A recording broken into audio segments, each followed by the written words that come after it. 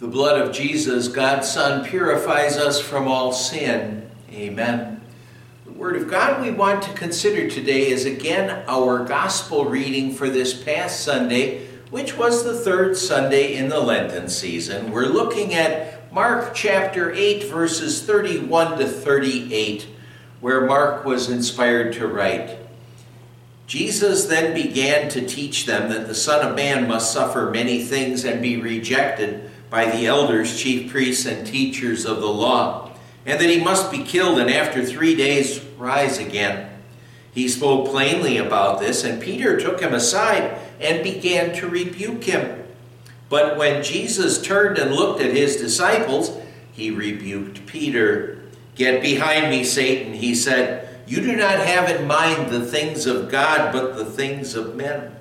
Then he called the crowd to him along with his disciples and said, "If anyone would come after me, he must deny himself and take up his cross and follow me.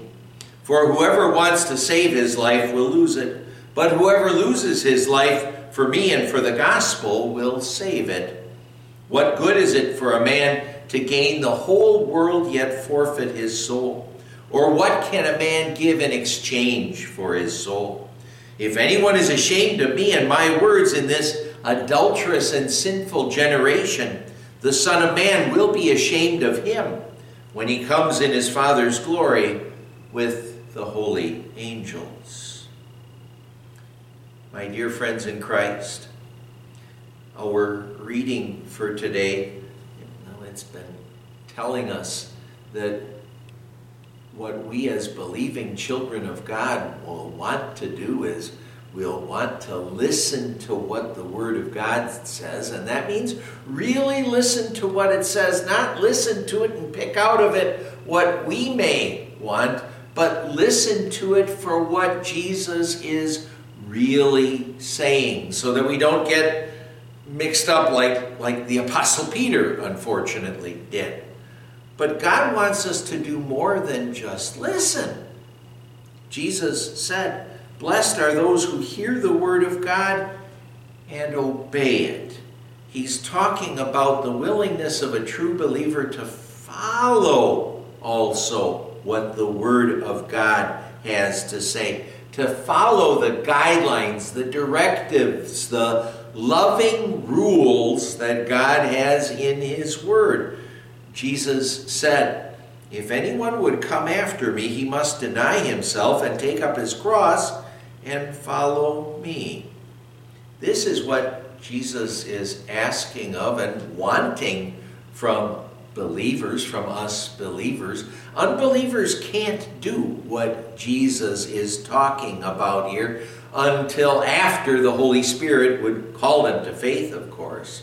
But as believers, what Jesus wants us to do is to deny ourselves. That means that we deny that we possess any ability within ourselves apart from God to be able to save ourselves or to work our way to heaven. We can't do that.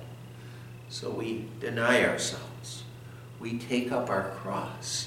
That means to accept the hardships and the troubles that are part of being a believing child of God, recognizing that we live in a sinful world and that's not going to be easy always for people who are believers to live in a world that is largely rejecting Christ. But then to take up your cross also is to believe in Jesus, to be proud and happy that we have this Savior who did pay for our sins. And then he says also we'll want to follow the Savior.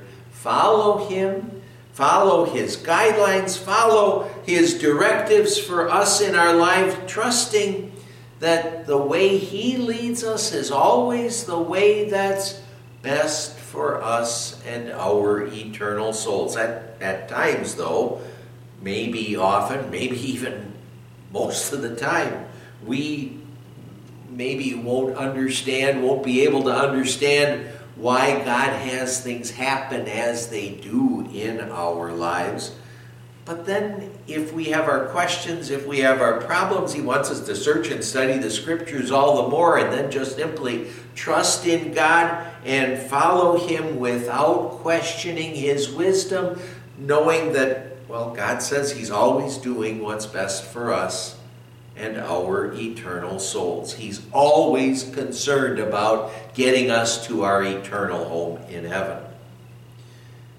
God gives us the guidelines, the directives that he gives us in his word because he is concerned about our eternal souls. Jesus said, "Whoever wants to save his life will lose it, but whoever loses his life for me and for the gospel will save it." If we become so concerned about our earthly lives that our earthly life is of the greatest importance to us, then we may end up losing our eternal life. But if in faith our earthly life is instead devoted to following Jesus, to living for him, then he says God will graciously give us eternal life. Jesus says, "What good is it for a man to gain the whole world yet forfeit his own soul? Or what can a man give in exchange for his soul?" These questions bring our Christian lives into perspective, because if you think about it, a lot of times people go through this life saying, "Who am I? Why am I here?" And, well, the fact of the matter is that the Bible tells us who we are. We are people that God wants to be in heaven with him. And since we're people that God wants in heaven with him, well, I'm someone God wants, that God loves, and if God wants me in heaven, and that's really what this life is all about, then that's going to be my priority in this life. We're here because God blesses us with opportunities to hear his word and to work on our hearts so that we can end up in heaven with him forever. So let's make listening to that word and to following Jesus the number one priority in our lives. But is it? Is God sometimes on the back burner or often on the back burner? Jesus said, "If anyone is ashamed of me and my word in this adulterous and sinful generation, the Son of Man will be ashamed of him when he comes in his Father's glory with the holy angels." Satan, the unbelieving world around us, and even our own sinful flesh, wants us to be ashamed of Jesus. He isn't the kind of Savior or a king that this world would really want, because he's the spiritual king that he is. But he is our Savior from sin and our way to eternal life. He takes care of our real problem for us, and may God build up and strengthen our faith so that we faithfully follow that Savior throughout our lives. Oh, how often do young children or even teenagers hear their parents calling them or giving them chores to do, but then they just kind of ignore their parents, and maybe they even say, "I didn't hear you when you said that I should do my homework," or "I didn't hear you saying that I had these chores to do, to take out the garbage or to do the dishes." That's what they may say, but most of the time mom and dad know that they really heard it. It's not good for a child. It's not good for them to ignore what mom and dad has to say, but tragically, what people can do is the same thing with regard to our God. Letting what God says go in one ear and out the other. But the fact remains that God's word will only steer us in the right direction. It will never mislead us. So let's not ignore or reject it. The result of ignoring or rejecting God's word, can be really bad news.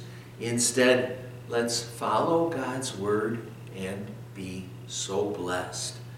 Jesus has told us about the willingness of a true believer, to listen to the word of God, listen to what it really says, and to follow God,